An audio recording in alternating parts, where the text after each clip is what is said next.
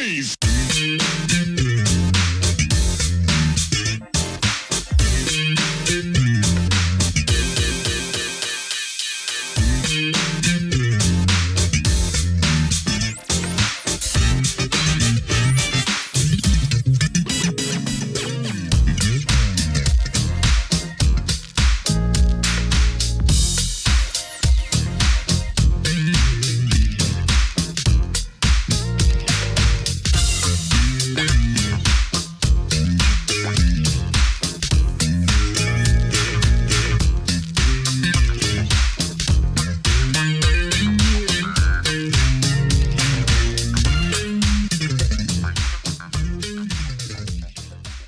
Welcome to another edition of Truth and Rhythm. This is the interview show that gets deep in the pocket with contemporary music's foremost masters of the groove. I am your host, Scott Dr. GX Goldfine. If you enjoy this programming, subscribe to the Funk and Stuff channel on YouTube, which is where Truth and Rhythm lives, and be an advocate by spreading the word among fellow funk, jazz, and R&B music lovers. Join Truth and Rhythm's membership program through Patreon. You can also submit a direct donation to the cause anytime at funkandstuff.net. At that site, you can also purchase the book Everything's on the One, The First Guide of Funk. Shop for official Truth and Rhythm and Funk and Stuff merchandise, and use the Amazon links for all of your online purchases, which allocates a percentage to this show. For those of you who go the extra step in supporting the show, you have my heartfelt gratitude for allowing us to continue to shine the light on those special artists whose quest is to find truth in rhythm. I'm very happy to welcome to the Truth and Rhythm Mothership, Rickey Vincent, an author, radio show host, educator, and funk music's best-known historian and advocate. His beloved book, entitled Funk, the Music, the People, and the Rhythm of the One, right there, dropped in 1996. And since 1997, he has shared new and classic songs through the History of Funk radio show on KPFA, which airs Friday nights at 10 p.m. Pacific time. Through the years, he has penned liner notes for several album reissues. We're in his second book, titled Party Music, The Inside Story of the Black Panthers Band and How Black Power Transformed Soul Music. He's appeared in documentaries and articles, and in 2016, he even cut his own album called Fool for the Funk. Rickey, man, my longtime brother from another mother, for sure. It's so great to have you. It's wonderful to be here, Scott. And again, I'm honored to be a part of your wall of game, all the people that you be checking with. It's great. It's great work that you do. And it's just great to be immersed in funk so deep. You know what I'm saying? Yeah, absolutely. You know, I feel like we ran these parallel lives, you know, in California, you up in the north, me in the south. I think, did you graduate in 79? High school? I was graduated in 79, and same for you? Yeah, same. So we were like right in sync, you know, and right around 74-ish is when the funk called me, you know, and it was never the same, you know, thank goodness. Yeah, because we heard it on the radio back in the day. And that was, my brother was bringing home singles that were messing with my head. But I heard Up for the Downstroke on the radio in 1974, and nothing's been the same since. You know, it's been a quest to return to that moment of getting spanked by the one like that, and I keep going back to it. I have to explain. Well, what is the fun? Well, what is the one? Can you explain the one? Go back to Up for the Downstroke, and that thing has just got the boom that you need, and everything goes from there as far as I'm concerned. You remember what was the first album that you kind of bought on your own with your own money back then? Well, there was I was really into Jungle Boogie and Hollywood Swinging, and how Kool and the Gang had sort of they kept coming with Wild and Peaceful. It kept happening. So much was going on. And I don't know, I think maybe my brother already bought it. And then I was in I think my high school counselor wanted me to have some guidance. So I had to follow somebody that was in college up at Cal, because I was at Berkeley High. And this guy, he was a cool guy, but he was a music snob. And he kept saying that the music I was into was just, bubblegum and juvenile and this and that and the other. And so partly because I love this record and partly because I wanted to impress this guy, I paid my own money and bought Light of Worlds by Kool and the Gang. And that's the album that had Summer Madness. And that was maybe 2 or 3 years old by then, but some of us knew that was a legendary record right away. And we said, this thing is decades ahead of its time. And Summer Madness has borne that out. And so even then, I recognized that, wait, this has some masterful jazz chops while bringing that thunder funk. And there's larger issues of how a lot of people were trying to be like Earth, Wind, and Fire and show some spirituality and some groove allegiance at the same time. And so I said, this is worth it for me. This is a thing to do, and I'm going to show this guy so he can't talk about me.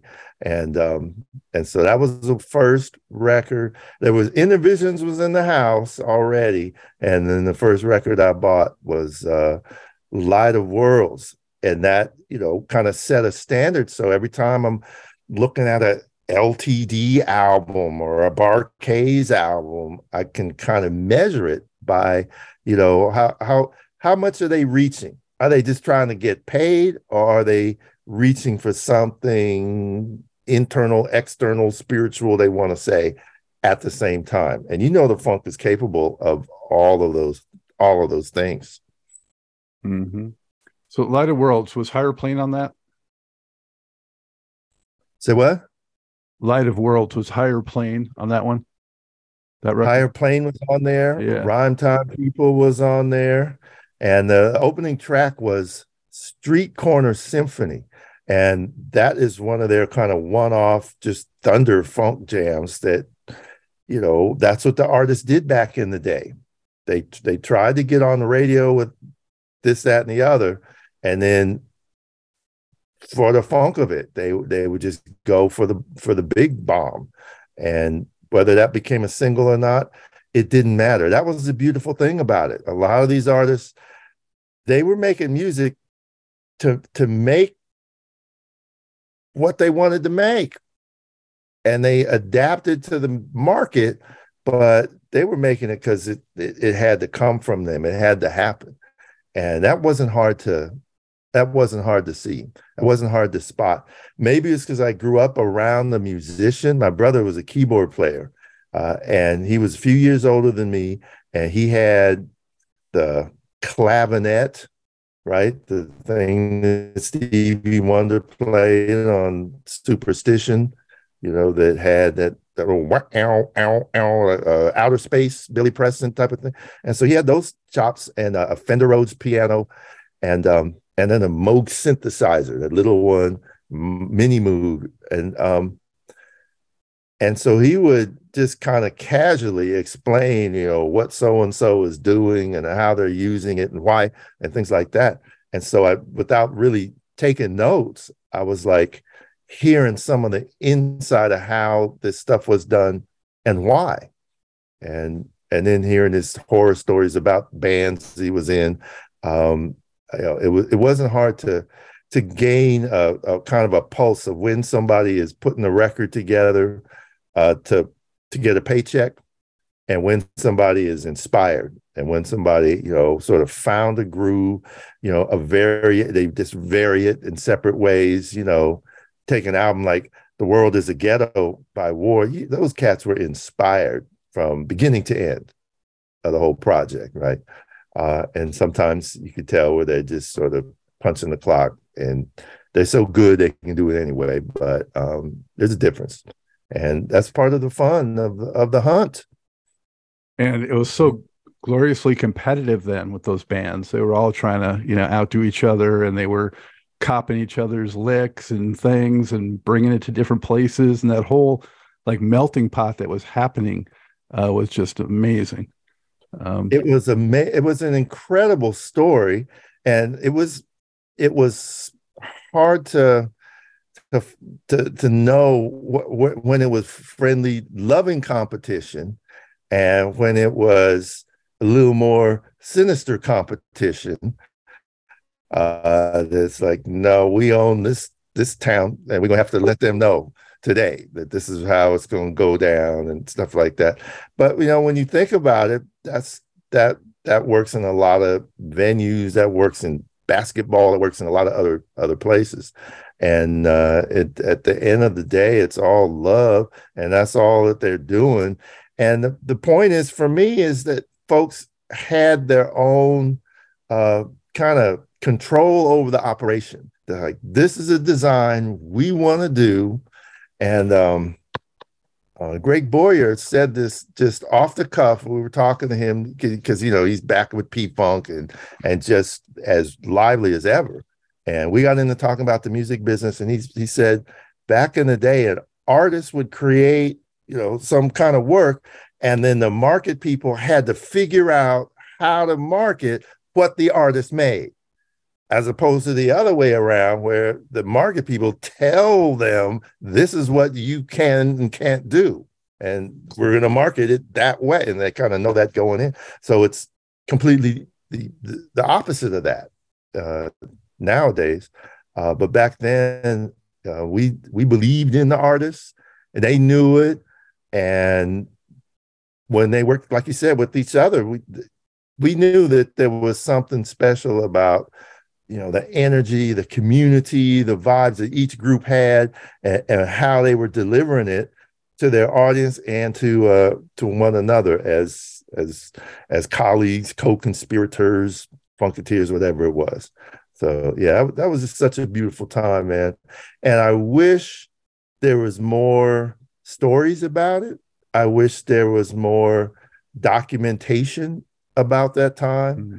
I'm starting to collect. We're both on Facebook, and it's every now and then some kind of action picture from a big stage show that maybe we hadn't seen before and things like that.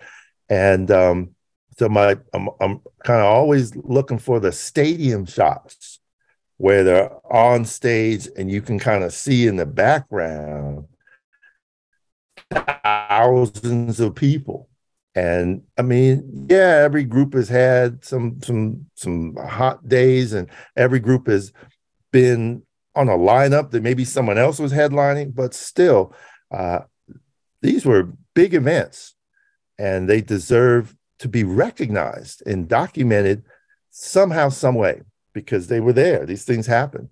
And how can you transform everything musically, culturally, and then just move along like nothing happened?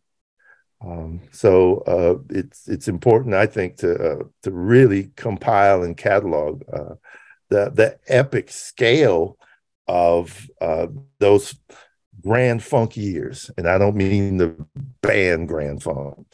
That's a different story. Anyone sitting on vintage footage from back then, shame on you. You got to release it, get it out here for the public good, because there's just way too little footage of prime Isley Brothers or prime at least Ohio Players were on some of the TV shows. Right. But there are other bands that didn't really do that, and you just can't find that footage. It's a tough one. And I remember there was a lot of, and people still do it. There are folks that still look for rare recordings, audio. And I don't know if there is a community of people that is hunting down video in the same way. There was a guy up in the Bay, his name is Calvin Lincoln, and he was recognized. He's still around, and he does a lot of this.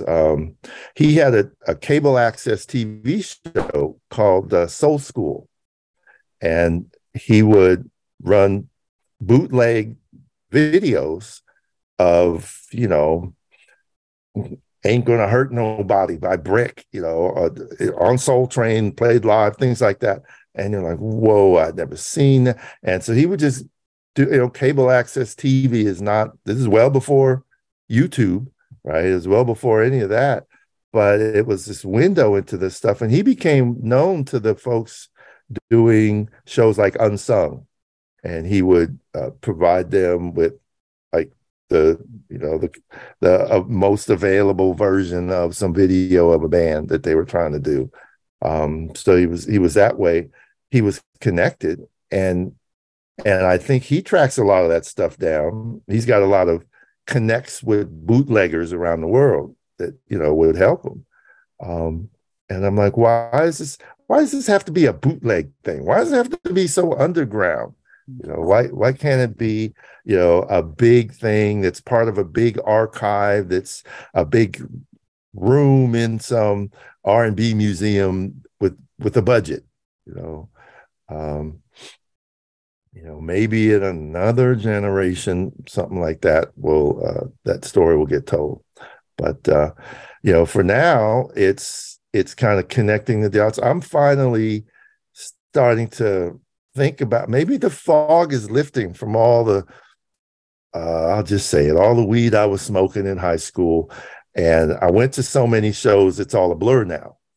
But you can kind of unpack it a little bit and say, yeah, I remember, I think Brass Construction opened for the Isley Brothers that day when they played the Coliseum, and boom, boom, boom. And I remember the Blackbirds were at the Coliseum in tuxedos for reasons I don't understand, but there's a whole other conversation, but they were more of a jazz band that just, they hit a vibe doing funk so well.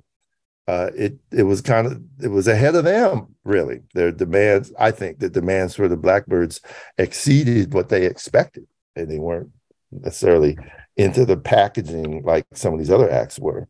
But it was just a beautiful, and so there they are on the road, with all these bands that knew what the show was about.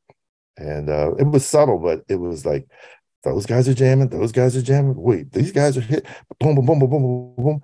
And we didn't necessarily know where everybody was coming from other than what we could read on liner notes, not liner notes, but just album cover information. And I didn't subscribe to them, but a lot of folks, Scott, I don't know if you did, a lot of folks were reading like Blues and Soul magazine, and there were a handful of R&B fanzines that could give you inside information. I'd read Jet as much as I could, but usually it would be, I'm looking for the honey of the week more than the bands. But then if something popped up, I would, kind of pay attention to that. And nowadays, those are gems. Some of those stories, those real insightful stories from folks that, loved the groups, were there, we're vibing on them. And, every one of those is saying this is one of the great, albums of all time. And you're like, yeah, that's just promotion. But when you think about it, 50 years later, those were some of the great albums of all time. I always wondered on Jet. I used to look at all those magazines. Most of my time, Ricky, was split between the record store and the newsstand, either reading about funk or seeing what I could find in the bins that maybe I hadn't heard of before. Jet,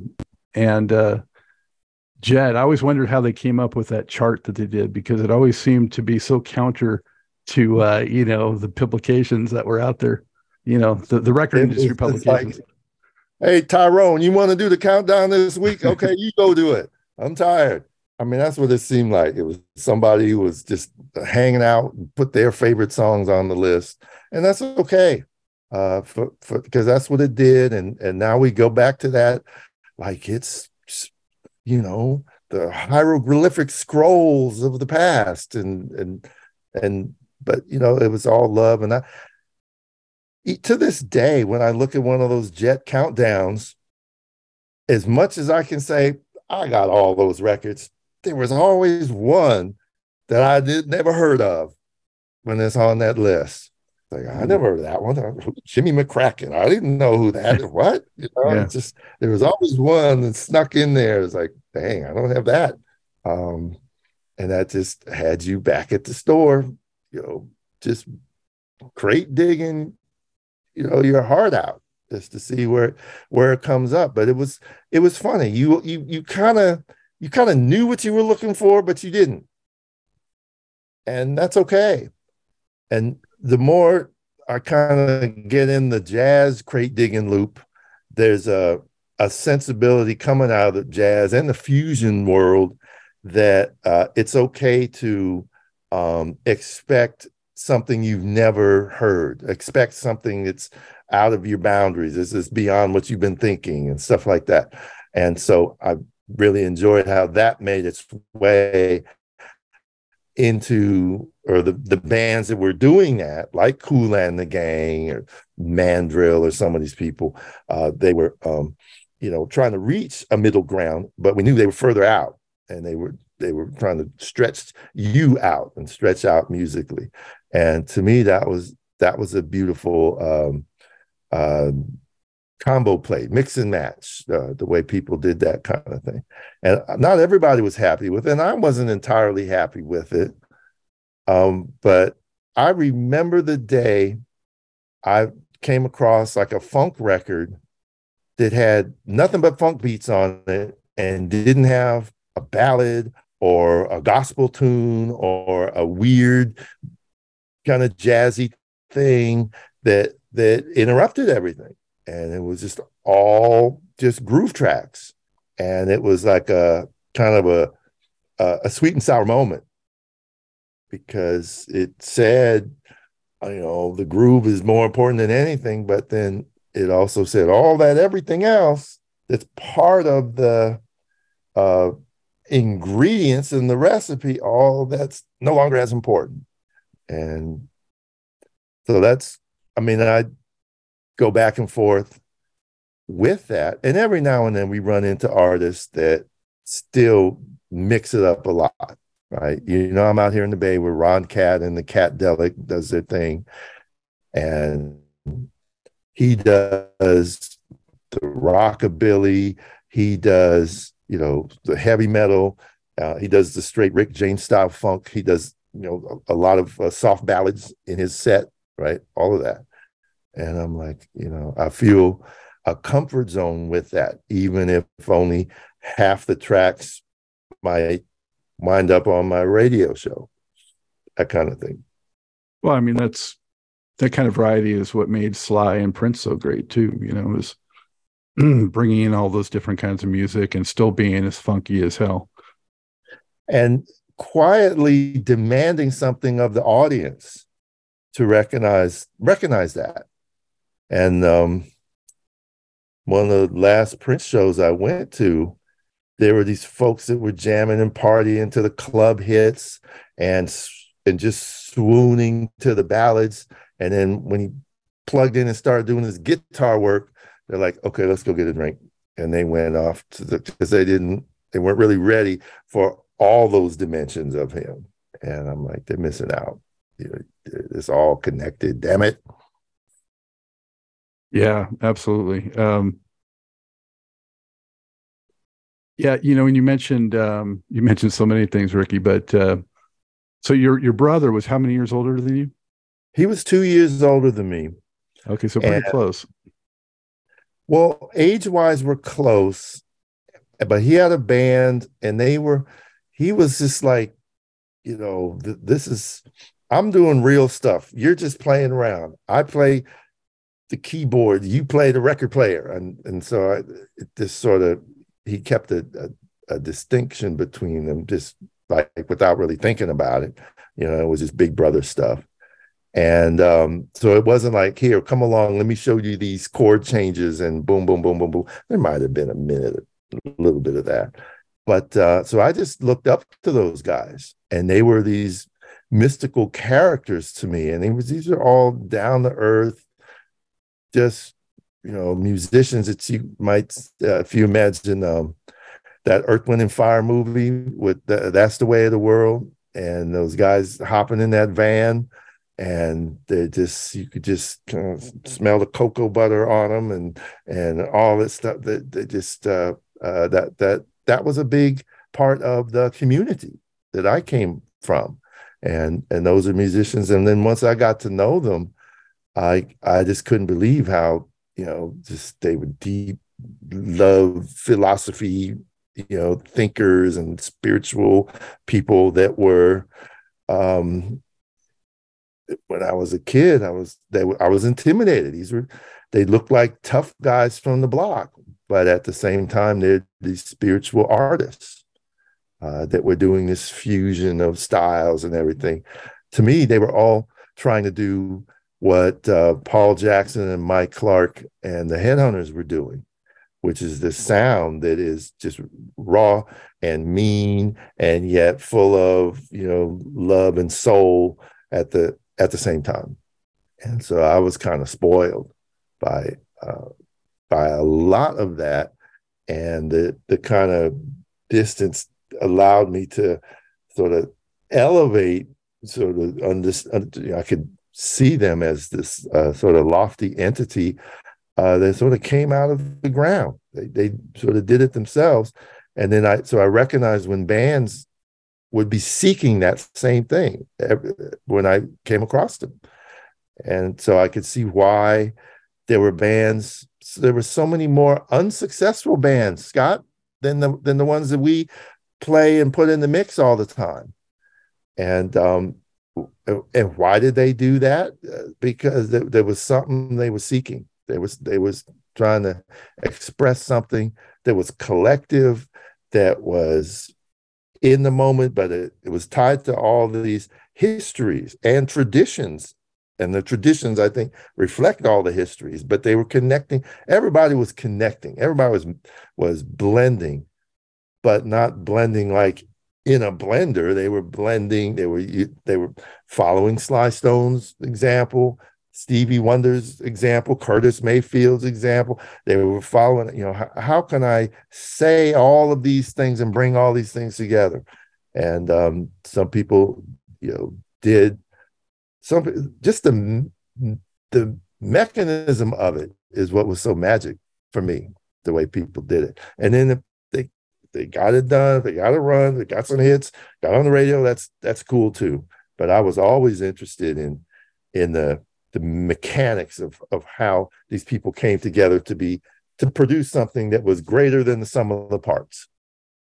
And but one thing I noticed out here in the Bay, because you mentioned Sly, and we always mention Sly, there were a lot of bands that wanted to be a Sly Stone type band, wanted to do a Sly Stone type or a Grand Central Station type band, which was, we knew that was kind of Sly and Family Stone 2.0 in the 70s, but there was no Sly.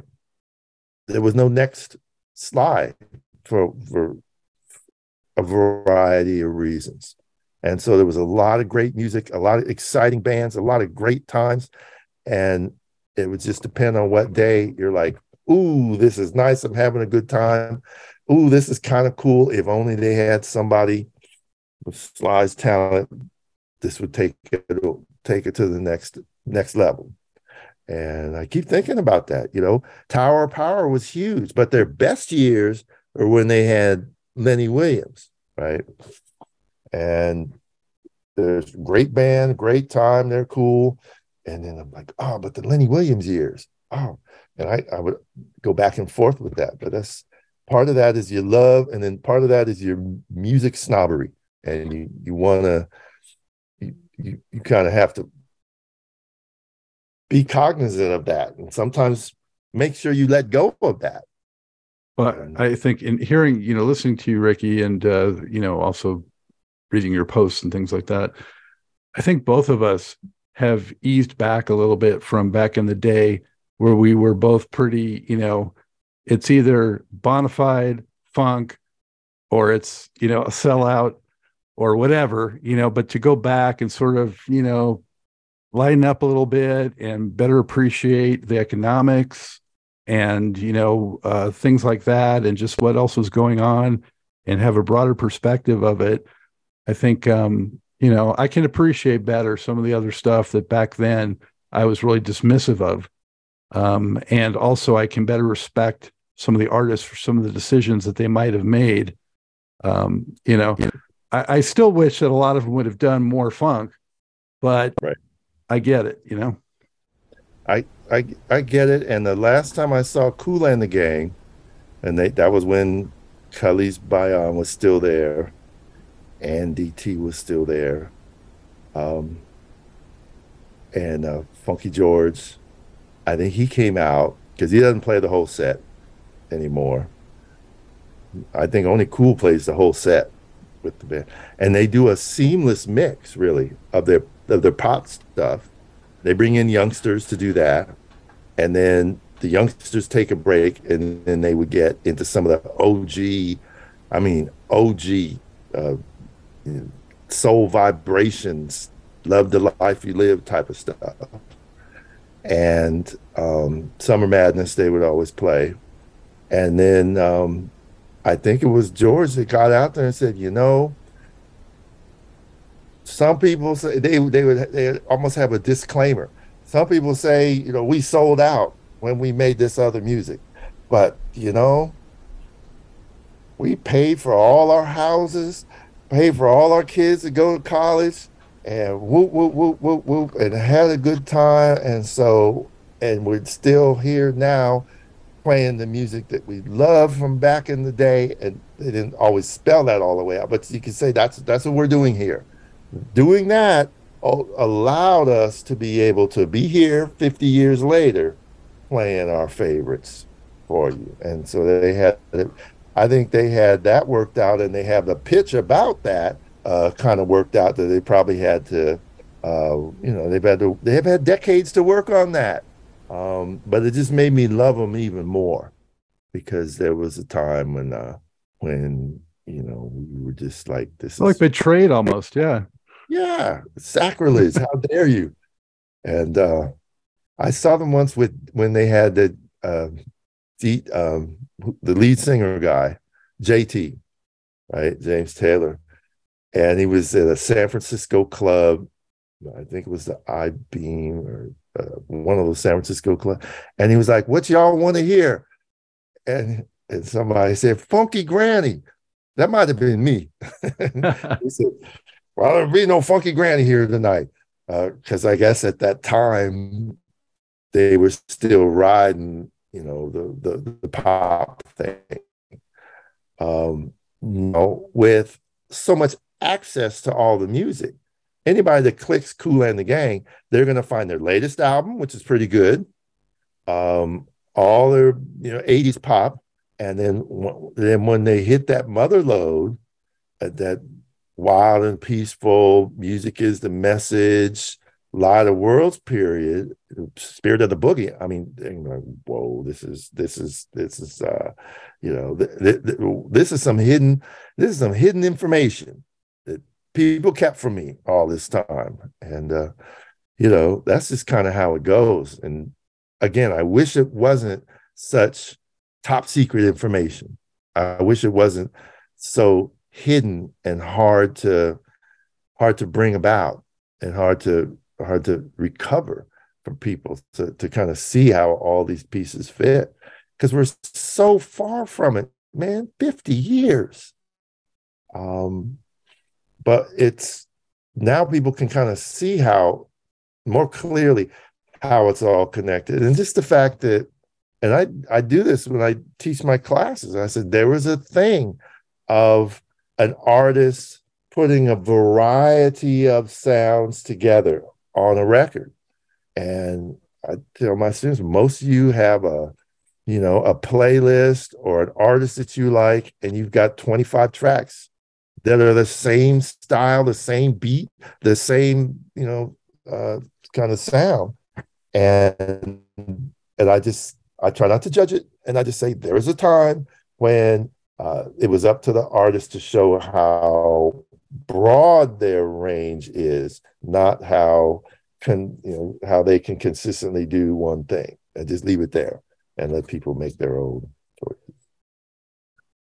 As I'm thinking about this and we're talking, it occurs to me that back then, when those groups were doing that and those artists were doing that, if maybe there was the kind of communication there's today that artists have access to with their audience, I would have better understood, because I would have heard some direct messaging from them why they're making certain decisions and why they're doing certain things.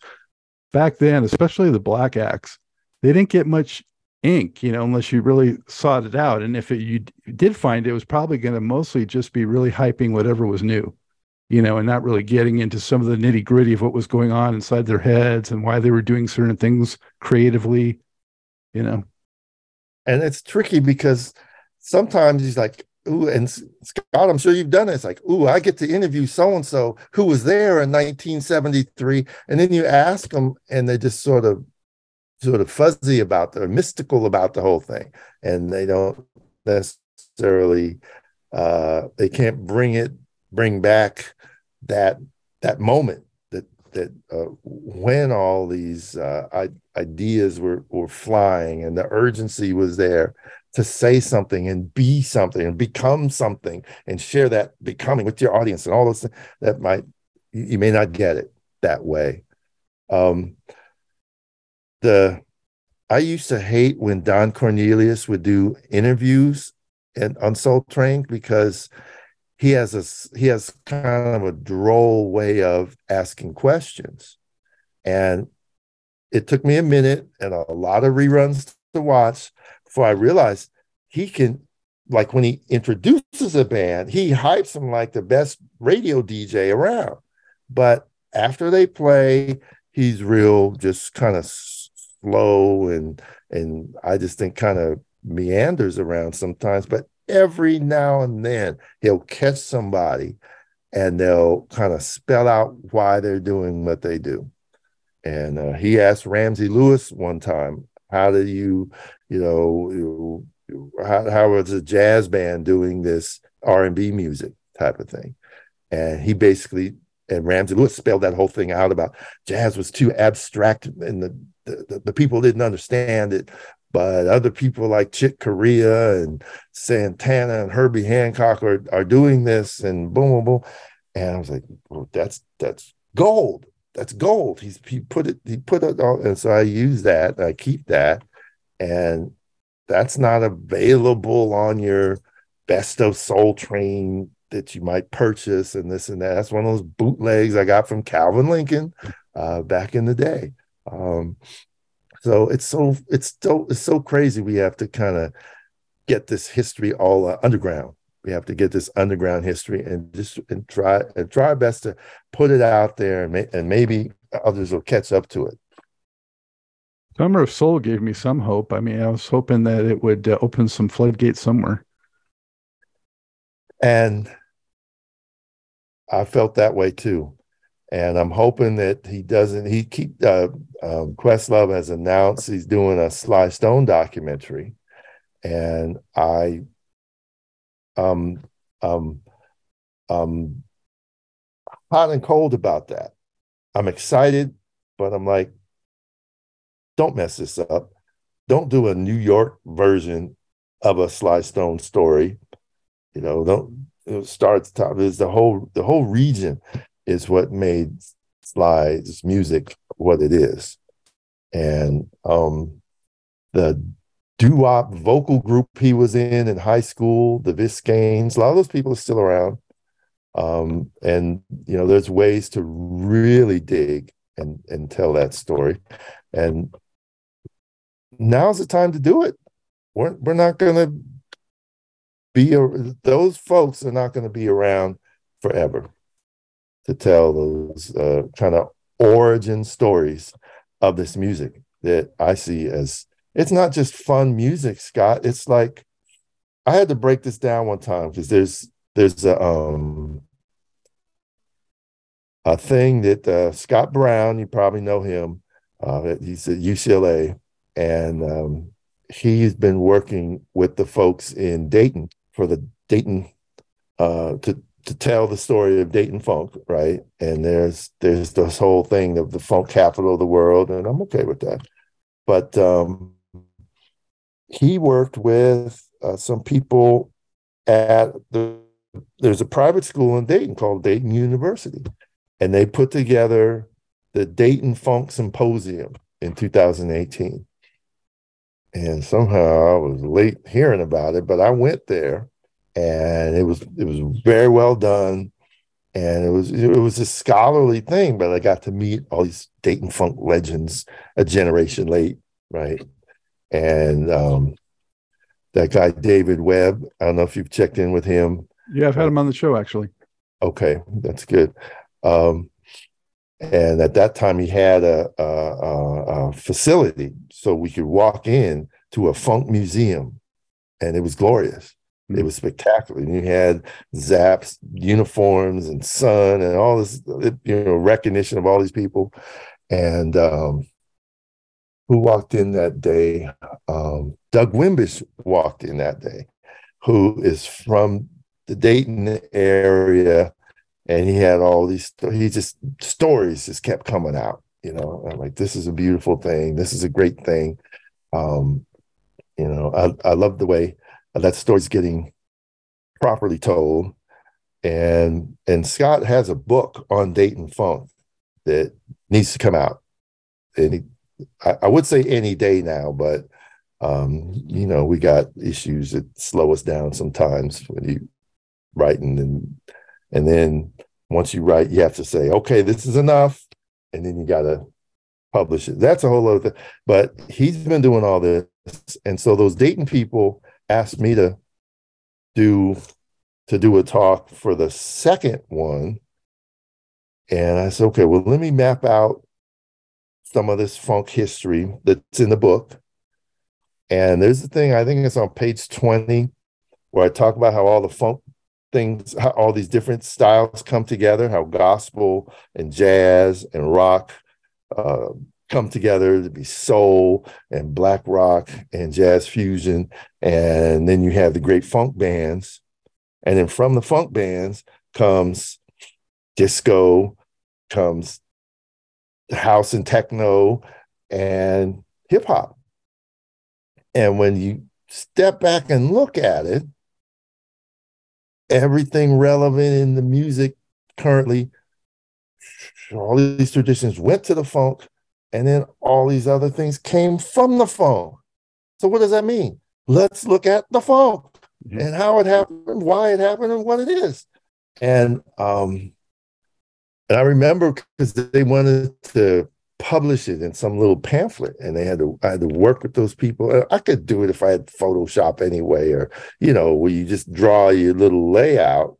And I was like, damn, I've been kind of saying this, but that's what we're living. That's why we're doing this, because the funk is this kind of centerpiece of the change from pre-modern to modern music, right there. And just about every artist will tell you that, and every show you go to, you'll hear these bands that, okay, lets you know that we can hit it. And I mean, I remember when I had a girlfriend in high school, she wanted to see Boz Scaggs. And I'm like, okay, I'm glad you like somebody we can go to the show together and see. And he opened playing Lowdown, right? And I was like, yep, I don't blame you. He wanted to let you know he could play it. He didn't want you to spend the whole show waiting for him to play it, but he wanted to let you know he could play it. And so I was like, okay, I get it. And he got it. And that was, I don't know if he's still around, but that's, a cornerstone of his act. And for a lot of people, that's their act. And they know that. And some people, I mean, you and I, we can talk about how hardcore some of this funk is. Sometimes people have no fear of funk, and that makes their music really, really enjoyable. And we can tell that. The other day, I played some Ahmad Jamal. Ahmad Jamal is a sophisticated jazz man, but every time I hear him, there's a little bit of a little nugget in some of his stuff. I'm like, okay, I get it. You're not afraid of funk. Same with that Ramsey Lewis. It's like, if they want it, if it was needed, it was in their bag of tricks. They're at least informed by it. I love that. As far as like funk being swept under the rug, I don't know about you, but I had high hopes finally when I would say it was like by the early 90s, started hearing like funk and like, advertisements to the mainstream. And it was like trickling in all these places to mainstream America that it had never been before. And I was thinking, wow, it is finally going to take hold and it's finally getting mainstream. But it did not. It didn't do anything really for those true funk artists. I don't get that at all. It's a tough one because I was noticing it. I had little kids around that time, and it was in the Shrek movies, and you can hear Shining Star. You can hear some of these funk songs in the kid movies, and that was cool. And then I kind of realized a lot of those were made by Pixar in Emeryville, and these Bay Area folks, animators, understood funk, same generation as me, that type of thing. But it's tragic for me from both ends. And because this time of year, they always list who gets in the Rock and Roll Hall of Fame. And I'm like, do I got to go through this again? Do I got to go through just the abandonment issues again? And again, that happened. So no Rick James, no Ohio Players, none of the great funk bands, no Bar-Kays, no Cameo. These people have been like in the mix for 50 years. And not only is rock and roll thing is tough because going all the way back in the day, a lot of those bands disappeared from pop radio. And so a lot of these folks that are somehow in charge of the myth of rock and roll and this, they didn't even hear a lot of the funk in the late 70s and 80s that these artists were still pumping out. And so they don't even know what Cameo was doing besides Word Up. Okay. They don't even know what, Lakeside was doing, if they even know Fantastic Voyage. Right. But wait a minute, these people have been here, all of our lives, putting, and giving us joy for generations. And not only the Rock and Roll Hall of Fame is not ready, there are no institutions in place that can recognize what these artists have done. And that's like, well, wait a minute, we don't have, there was a bit of a thing when Obama was president. He would have these events and people would perform. And I remember when Esperanza Spalding got up there and performed Stevie Wonder, Overjoyed, on stand-up bass and vocals. And I'm like, that's some classy stuff. That's some pretty nice stuff. There's an opportunity for that classy dimension of our music to be recognized. That's a beautiful thing. That's nice.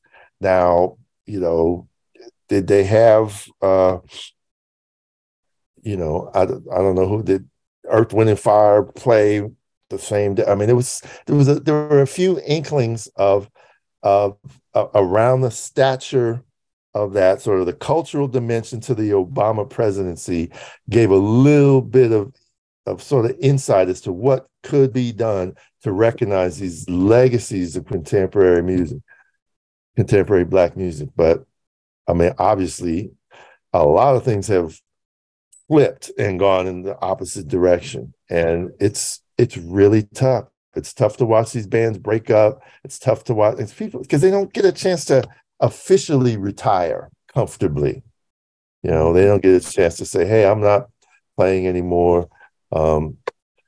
I respected what Morris Day did when he said Last Call. That was his album, The Last Call. And, I'm going to close up shop here. And it felt right and it felt good. And I'm like, you captured that moment, guy. And I respected that.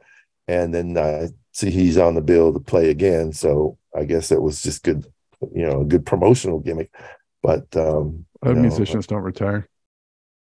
They don't retire until they can't breathe anymore. And we're kind of spoiled by that, right? Because we kind of still want them and we still want new music from them, a new mix from them. We still want that magic. And what is that magic? It's sort of a lost it's a lost feeling. And we don't have the the literature that works around it, that captures that. And this is what I was trying to say about Scott Brown's book on Dayton funk. That's a generation, the 70s is just a generation that doesn't get written about. Scott, you probably have those soul music books, the Peter Graunicks, the sweet soul music. There was just so many books about the 60s soul sound. And they're good, they're great works. But comparatively, there's next to nothing on the 70s sound that puts it in perspective. And we share written about it. We share so many common frustrations like that.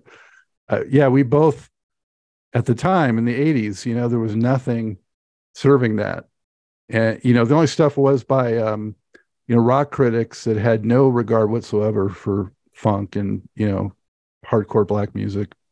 So I know that inspired you, inspired me, but also so much aggravation and frustration about it too, It's just not just, it's injustice, right? And people just fell into these grooves, and it's like, well, hip hop, is making something out of nothing.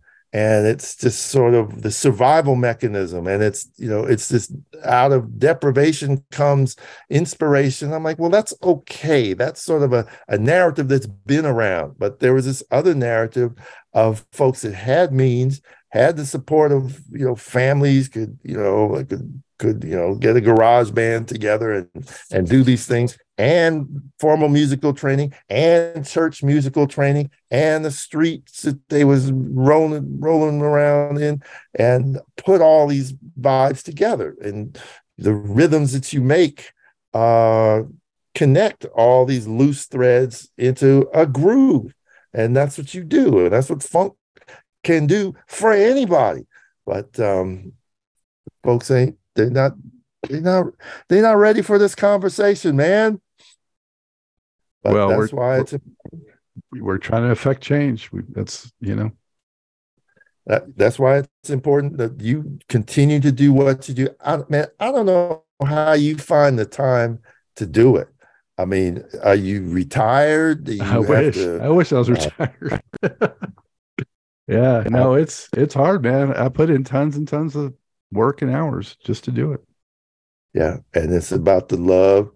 And I try to explain that to people about the radio show, because the daytime at the radio station is news, it's journalism, and they pay the journalists to do what they do, and that's great.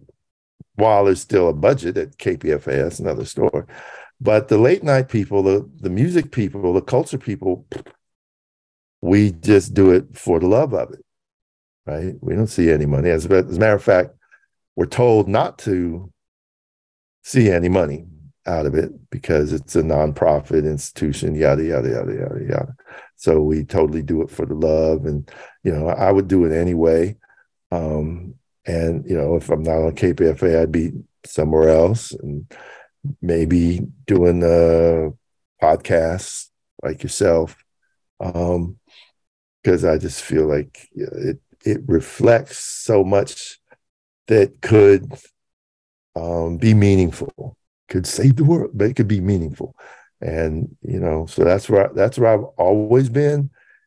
And it's hard to keep things going consistently sometimes. I think people want and need and live for the funk still, even if it's not as clear cut and visible to them to this day. That's my feeling.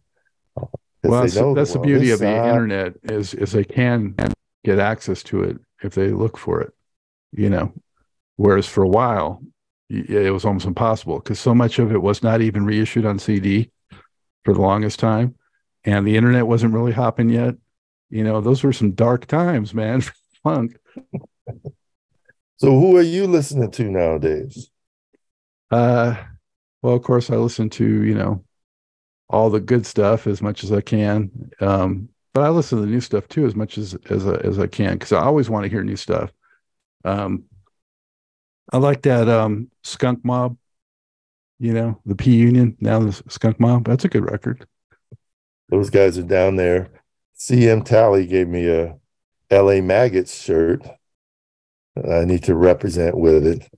And, but it's been a while since they had some of those lazy, just afternoon jams. And people go out there and mix and just vibe on it. And that's that's a beautiful thing. And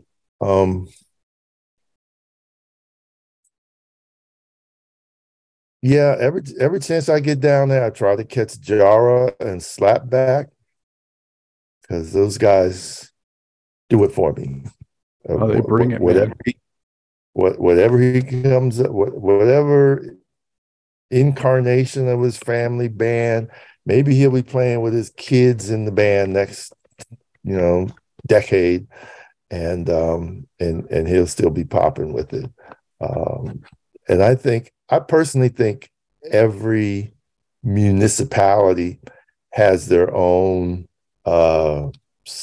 Jara Harris and some of their own LA Maggots type of collective of funk people. And maybe when you catch some of those P-Funk guys that are touring, I suppose if we asked them, I think they know. I think every time they go to another big city, they kind of know the half dozen folks that are represented that have been coming since the 70s and 80s to check them out. I definitely got more hope when, these groups came in from the jam scene, like your Lettuces and your Galactics and Deep Banana Blackout and all these groups that kind of came, a lot of them white guys who just embraced the funk. And I mean, to me, they're in the pocket. I mean, they're legit, a lot of those guys. They're not just doing it. They're doing it, And I've noticed how Bootsy seems to always hear who's doing something. And now he's real quick to collaborate with them too. And so when I saw him do that thing with Lettuce, Bootsy is just, he's keeping up with the funk better than we are, man. He's always tapped in a little bit ahead of the game. And even if he's not touring, he's definitely bringing it and giving it. And that just you can't do much better than that, man. There's much more to this great Truth and Rhythm interview. Just continue on to the next part of the episode. Also, be sure to subscribe to this channel. If you've already done so, please share it with friends. And become a member by joining Truth and Rhythm on Patreon or consider donating at funkinstuff.net. Thank you very much.